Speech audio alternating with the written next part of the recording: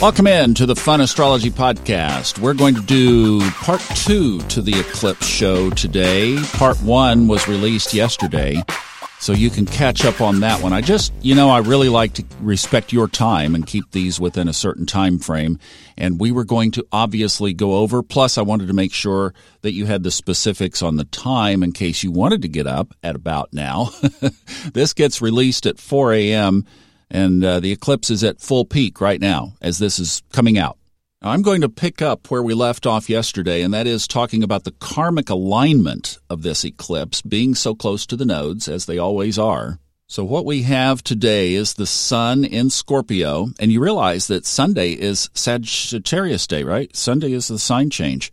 So we were in the waning days of Scorpio season, and the sun is sitting 4.5 degrees away from the south node, which is in Sagittarius.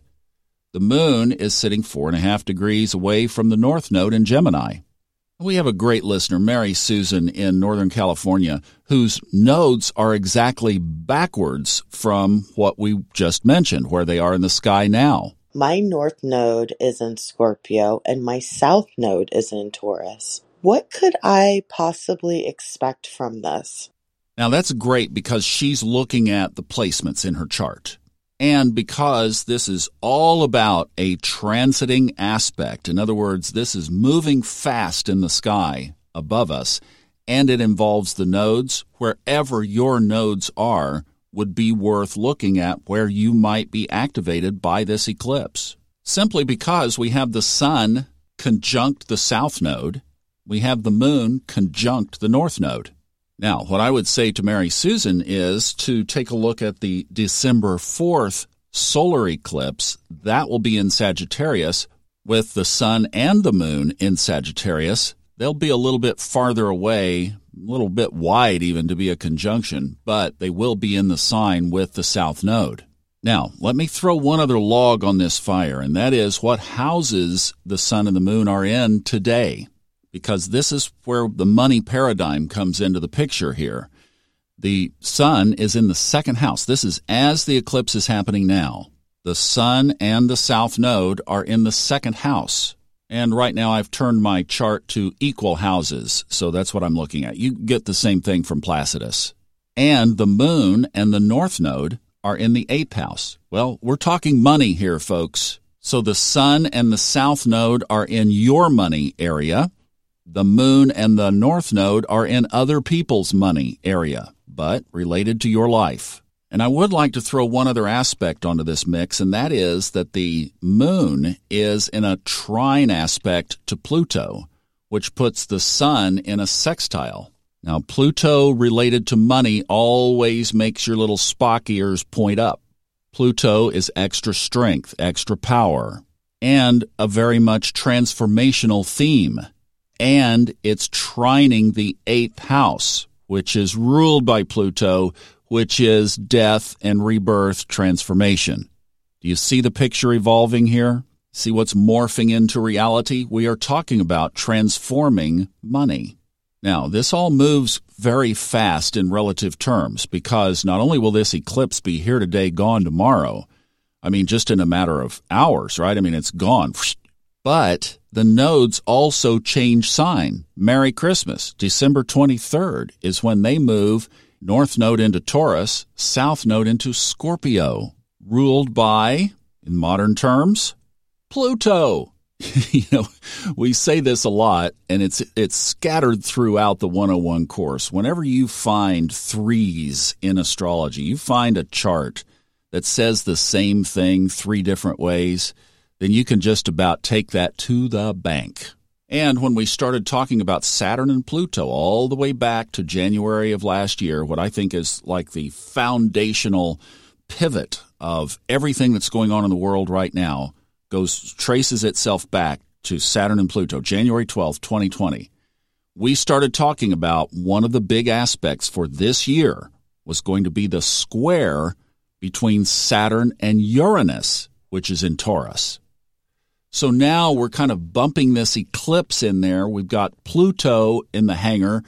We've got Saturn that is moving toward its third, number 3, count them, uno, dos, tres, square to Uranus this year, and they're going to be elbow bumping all year next year. And for the United States, I open up today's headlines and I see that the Secretary of the U.S. Treasury is saying that the government might run out of money by December 15th. And we don't get into politics on here, but I'm seeing that politically that this could be a leverage against the two parties. So in other words, one party could actually hold out and let this debt ceiling expire. So I don't know how all that's going to play out, but you see, look at what's going on. Other people's money. And, it begs the question. You and I can't go out and spend money abandonedly and have that end well. Well, neither can you even energetically with governments. So you just wonder. We're sitting here. I don't know how you can further paint this picture. Oh, how about a T-square with Jupiter? That'll work.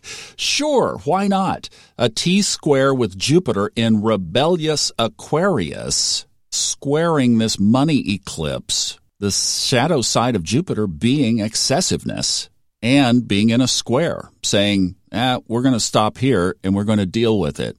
Now, let's bring this personally home because I think there are some lessons. One is, this is a great time to take a look at your own financial situation and see where it needs to be shored up, where are debts that could be paid, where is extra income that could be generated, where are savings that could be maybe amplified, maybe a savings program where you could say, we're going to dig a little deeper and stick a little bit more away and get it invested properly, maybe realigning your investment portfolio around this energy. A buddy of mine actually texted earlier this week and said that he had done that. He had restructured some things, and he said money is energy, and it has to be moving in order to grow. I love that.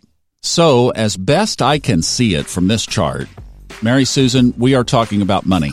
So I would be looking at that area and realizing that in about 3 weeks, not quite 3 weeks, this will be coming back around and will be sitting right there on top of that. And the fact that it's kind of backwards to the nodes, I think I would give that more of a directional thing, right? What are you moving from and what are you moving to?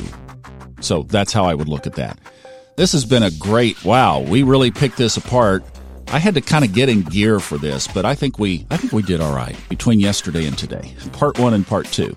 Hope you have a great one. Yes, back tomorrow with Stephanie, and we will be talking about, actually, the North Node in medical astrology. So have a great Friday, and we will see you back tomorrow.